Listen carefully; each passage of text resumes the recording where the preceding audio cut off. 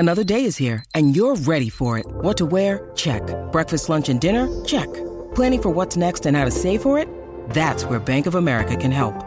For your financial to-dos, Bank of America has experts ready to help get you closer to your goals. Get started at one of our local financial centers or 24/7 in our mobile banking app. Find a location near you at bankofamerica.com/talktous. What would you like the power to do? Mobile banking requires downloading the app and is only available for select devices. Message and data rates may apply. Bank of America N.A., member FDIC.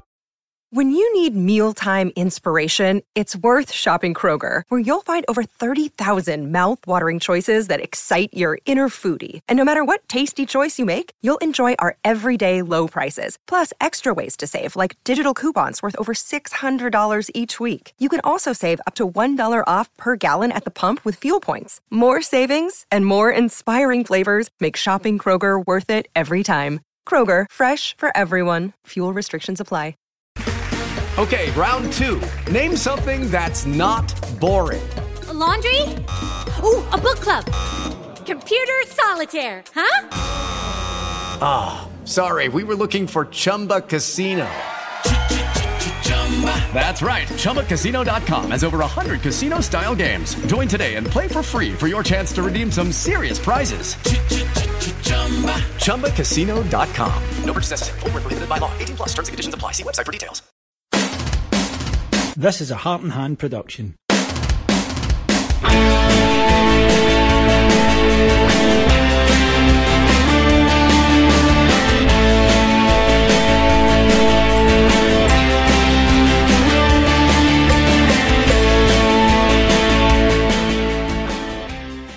Hello everyone, it's David here.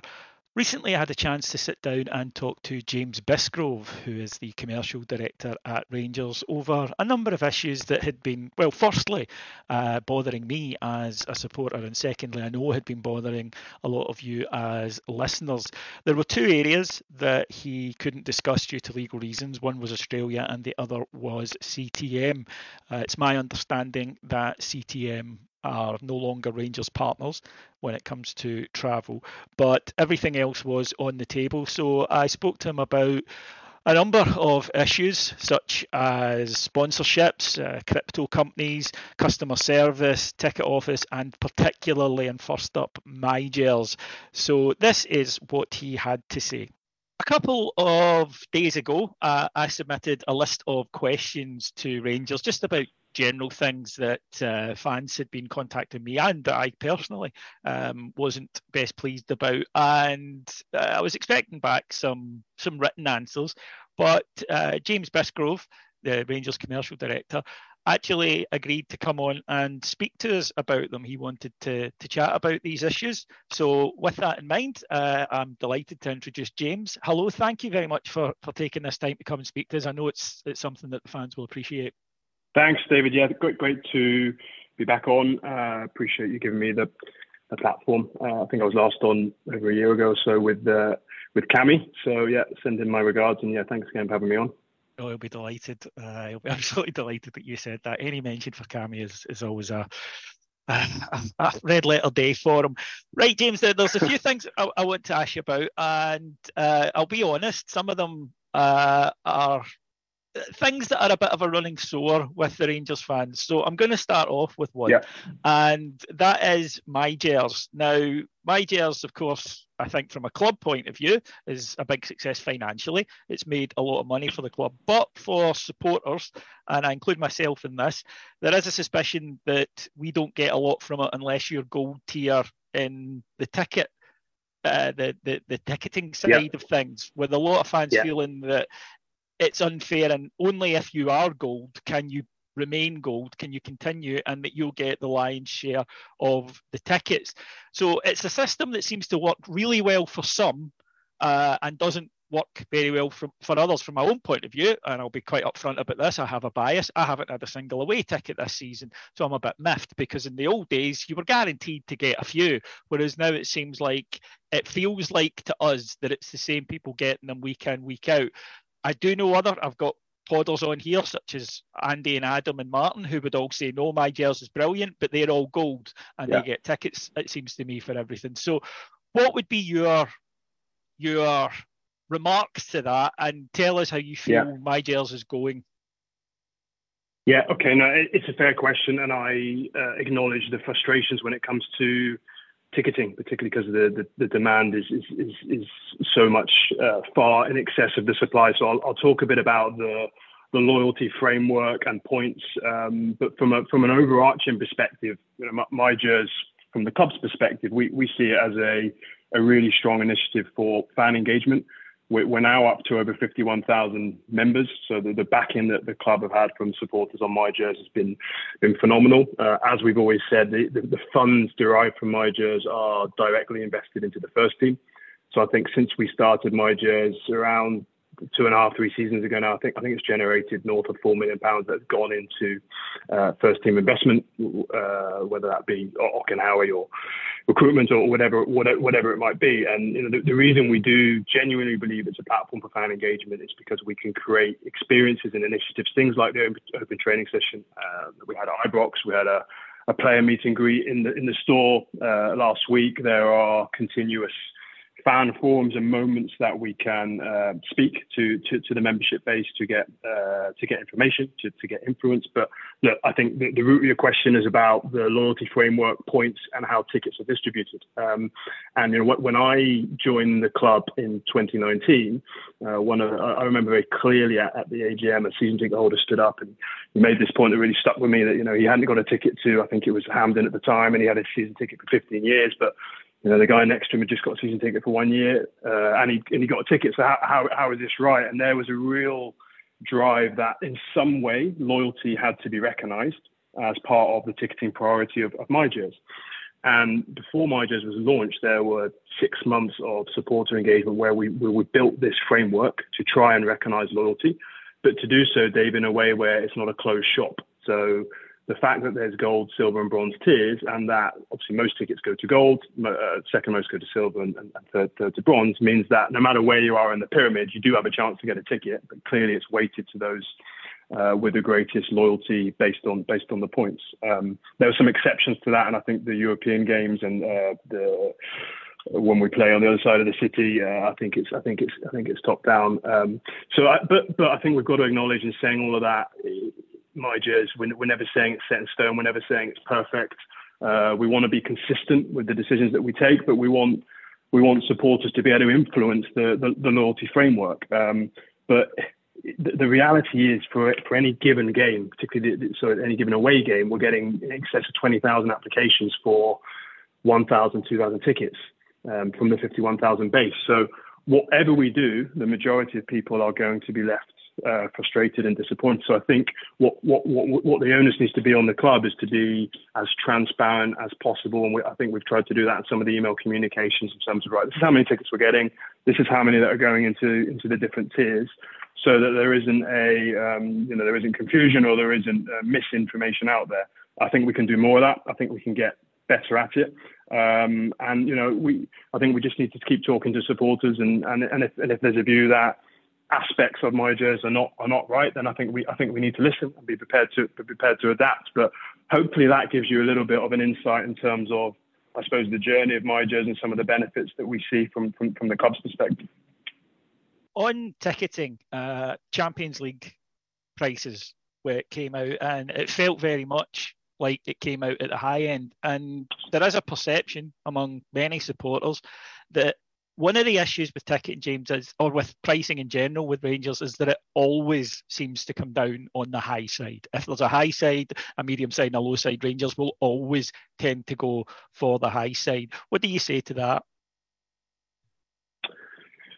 I think the pricing discussion and decision is always one where a balance needs to be struck. For the Champions League 3-match packages, there was a discussion, a debate across both boards at the club, the TRFC board, the RIFC board. I think, the recognition that the match day revenues that come from being in the Champions League and that uplift was something that needed to be recognised in some form. The Champions League is the elite competition in World Cup football.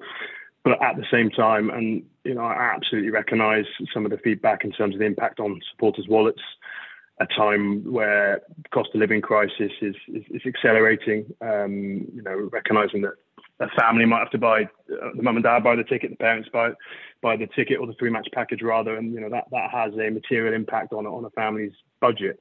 One of the things that we regret is that we were not able to stagger the payments. It was something that our online ticketing provider was unable to do. And actually, hopefully I can talk later in the interview about what we're doing to address that, because that wasn't acceptable for us.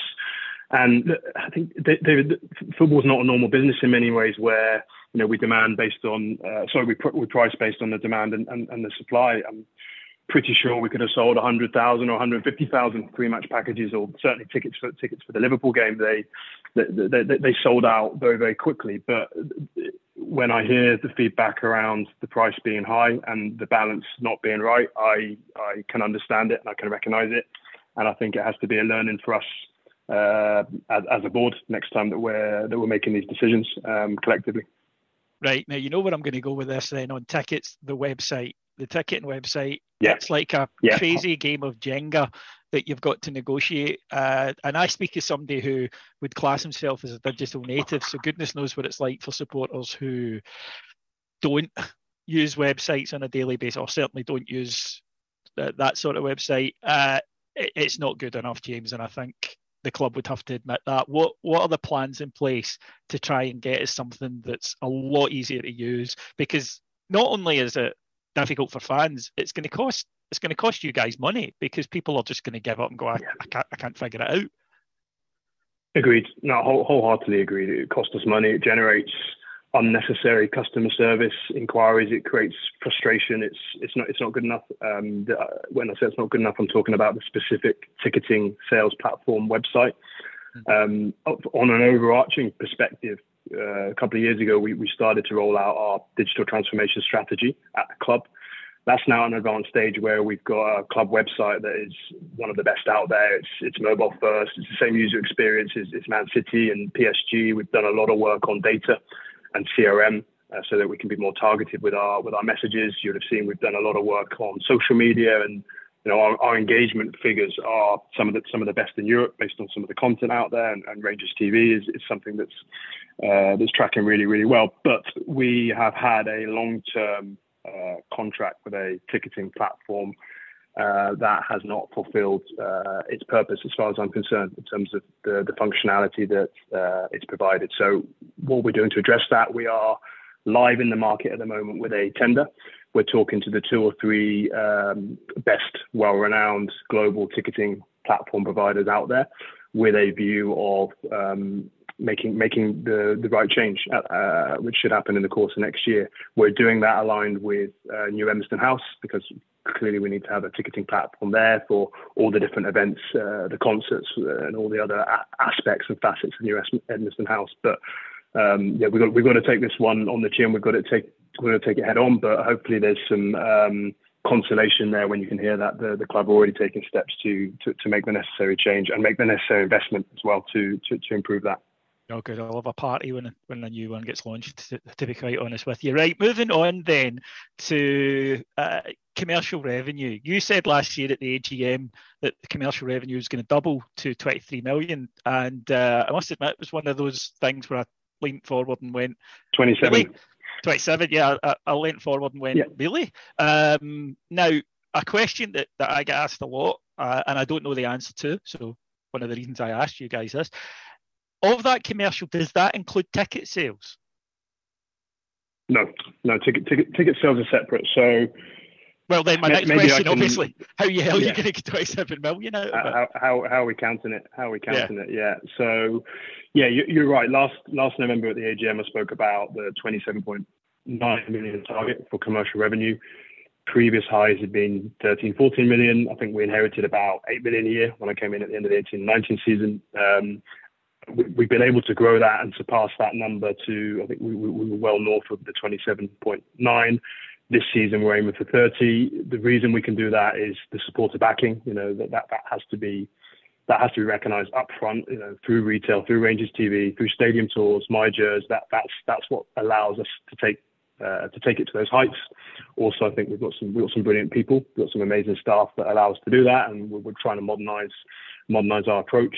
And that commercial revenue is what allows us, we hope, to support the financial sustainability of Rangers alongside those other pillars, so the match day ticketing revenue, which is a separate number, player trading, European football, etc., etc. But that commercial number, there's probably 10 pillars to it. So the biggest, the most chunky, if you like, is commercial partnerships. We've got 3 tiers of partnerships, I think circa 30, 35 partners now, and that contributes around £8 million to that total. The second biggest is retail. So the Castor partnership, some of the licensed products that we've now started to bring to the market, that's around 6 to 7 million. So that's really chunky as well. Hospitality, extending and investing some of the facilities here at Ibrox with Club 72, obviously Blue Sky Lounge coming on board, but we'll also bring some extra seats and extra capacity to the stadium. The Forest Precision Executive Lounge, and that's circa 7 million as well. Those are the really chunky elements that contribute to that. We've also got MyJazz that we touched on earlier in the discussion, and that's between 1.5 and 2 million. Now they're up to 51,000 members. Broadcast is a really one platform, Rangers TV, the backing we get through subscriptions, through pay-per-view. There are some of our media rights that we are able to sell before we get into centralised competitions in Europe, for example.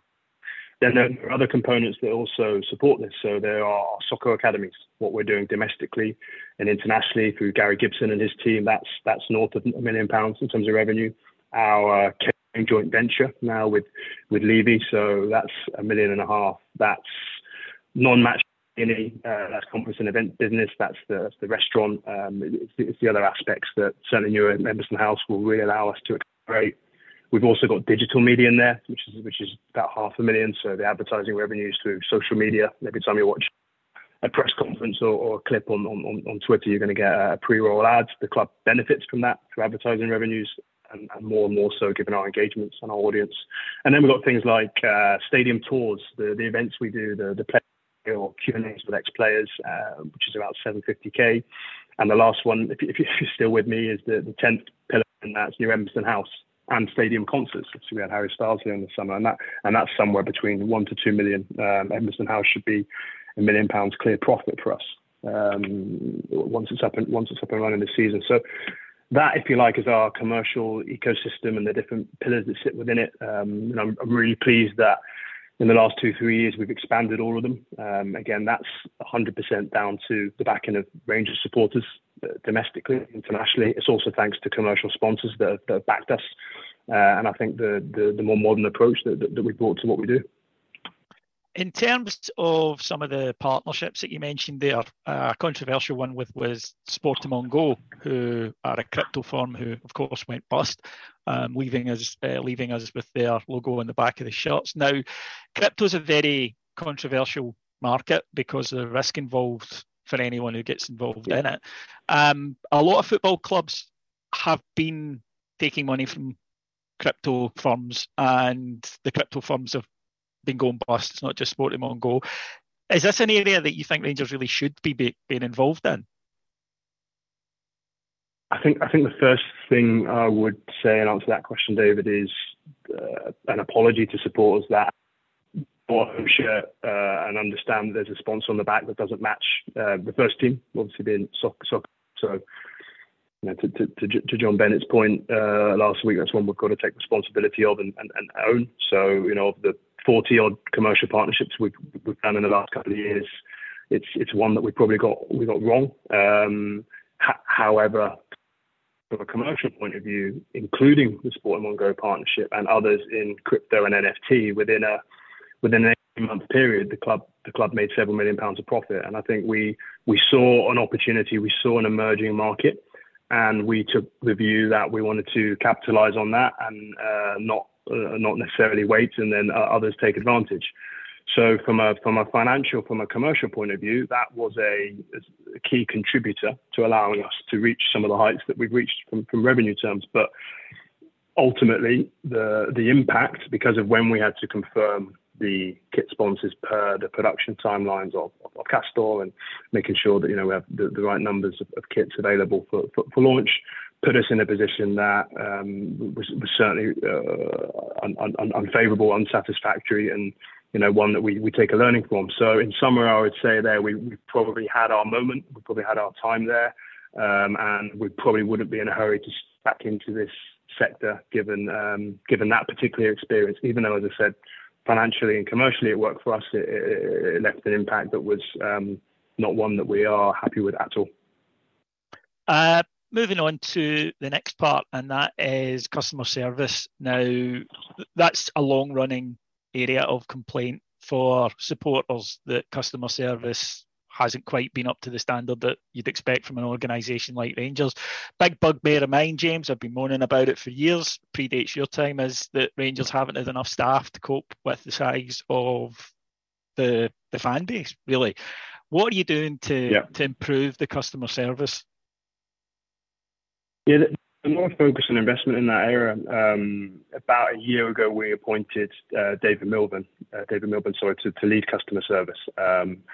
Prior to David coming in, our support to inquiries, customer service was not handled at all in a centralised manner. So you'd have someone in the ticket office would answer an email, someone in the commercial team, or someone in the facilities team, and it wasn't fit for purpose at all. So we brought in David. He's now got a team of 5, so it's a team of 6 that focus purely on answering and supporting supporter inquiries, of which we receive between 15 and 20,000 per month.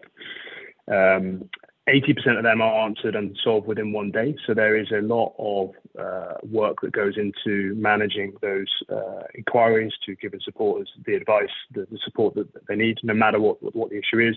We also invested in some of the best technology in this space. It's a platform called Zendesk, so it allows us to consolidate and manage customer service in the way that a lot of the big organizations out there do, enhance some of the web pages. There's a chatbot there. So we've gone from not really having a customer service function to having a dedicated function, and one that we're continuing to support and invest in. And I think we also recognize that, a digital customer service mechanism isn't for everyone. And I think, whenever Greg Marshall's on the SLO, he'll talk about some of the drop-in centres we've now got at the Fan Hub. So if supporters want advice in person, if they need a little bit of help with the online platform, we've got staff there that will do it.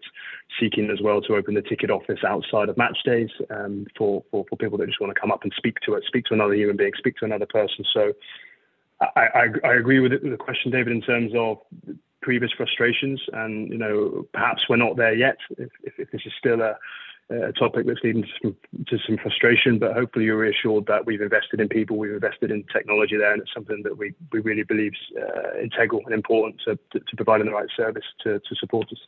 Yeah, as James mentioned there, folks, Greg will be joining us on a future occasion. He's going to talk to us about ticket office, etc. I've got questions with regards to that as well. One other thing, just before we're kind of getting to the end here, and I appreciate the time, but one is about match day experience, and that's food at the grounds. Changed suppliers in the summer, didn't get off to a good start, and it's always going to be a big issue for supporters because they are a captive market when they're in the stadium. They want to buy stuff, but it seems to be more difficult at times than it really needs to be. What steps are you taking to make sure that this improves? Yeah, this is another area where it's right at the top of our agenda. And as you say, we brought on board Levy in the summer, who replaced a long-term partner that were probably not providing us with some of the innovation that we were aspiring to, and also the commercial arrangement, because the Levy arrangement is a joint venture with a profit share. So the majority of the profits through any of these catering activities flow back to the club. And Levy run some of the leading venues in the UK. They've got the new Spurs Stadium, O2 Arena in London, Stamford Bridge. They've got the Hydro in Glasgow. So we've got a lot of confidence in their capability. There still is a lot of space for us to, I think, improve, particularly the match day catering at the kiosks. There's investment that's ongoing there in terms of the equipment. Some of the, let's say, easier ones that we've already seen in terms of the digital screens and the new menus, but there's a lot more that is happening behind the scenes in terms of the equipment investment, staff training investment, and as I said, it's an area that we were absolutely committed to enhance, because it's in everyone's benefit in terms of the supporter experience, but also as we extend to New Edmiston House and we open up the fan zone there. We really want that to be a hub of activity. We want food vendors. We want street food. We want it to have a festival feel for the 30 occasions that it will be a fan village or fan zone. So looking also at Blue Sky Lounge, which is not only a hospitality space, will be a restaurant for supporters. It will be part of the experience on and on match day, and investing in the right menus, the right catering expertise, the right equipment to lift that level is something that Levy have convinced us that they are well placed to do. And I can assure you that the club absolutely are working in partnership with them, but holding them to account in terms of those commitments that they've made us. So I acknowledge that there were instances, particularly in those first few games, where that level wasn't reached. I do feel that there has been improvement. I certainly feel that there can be more improvement. And as I said, you've got our commitment that it's an area that will remain really, really top of mind and top of the agenda. Now, the last question I have for you today is a general one. And this was, I think, probably the genesis of this interview, which was there has been, it's felt like this season in particular, a growing chasm between the board and the supporters. We hadn't heard from anyone on board level for 6 months minimum. Over the last couple of weeks, notice John Bennett, Stuart Robertson, now yourself.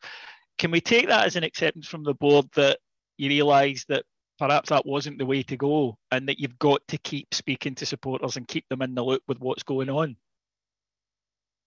Yeah, I think absolutely 100%. I think John spoke about it last week in terms of having to own that and having to acknowledge that the communications have not been good enough. And this is something that we need to be more front-footed on. I don't think, by the way, that it was a deliberate strategy not to engage. It was certainly a mistake, but it's probably too much being focused on running the business, trying to deliver these numbers, trying to deliver all the projects. That this wasn't something that we've done in a few months. But that's something that we now recognise, and hopefully is a learning for us moving forward. I've said to you, David, and Mark Dingwall or Stevie Clifford, that I'm always happy to engage, to talk. I've gone along to some of the MyJoe's focus groups as well previously. So I would rather be engaging directly so that we can get the feedback that we need to take the right decisions for the football club.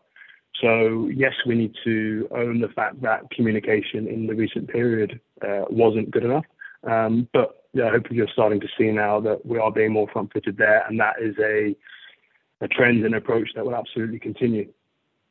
Thank you very much for joining me today, James. It's been thoroughly appreciated. Pleasure. Thank you for having me on.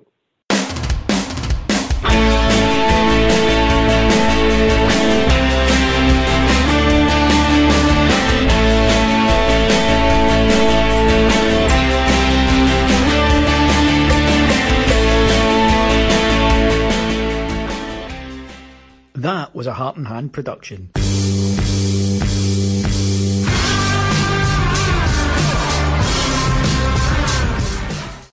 Sports Social Podcast Network. Hello, it is Ryan, and I was on a flight the other day playing one of my favorite social spin slot games on ChumbaCasino.com. I looked over at the person sitting next to me, and you know what they were doing? They were also playing Chumba Casino. Coincidence? I think not. Everybody's loving having fun with it. Chumba Casino is home to hundreds of casino-style games that you can play for free anytime, anywhere, even at 30,000 feet. So sign up now at ChumbaCasino.com to claim your free welcome bonus. That's ChumbaCasino.com and live the Chumba life. No purchase necessary. VGW. Void where prohibited by law. See terms and conditions. 18+.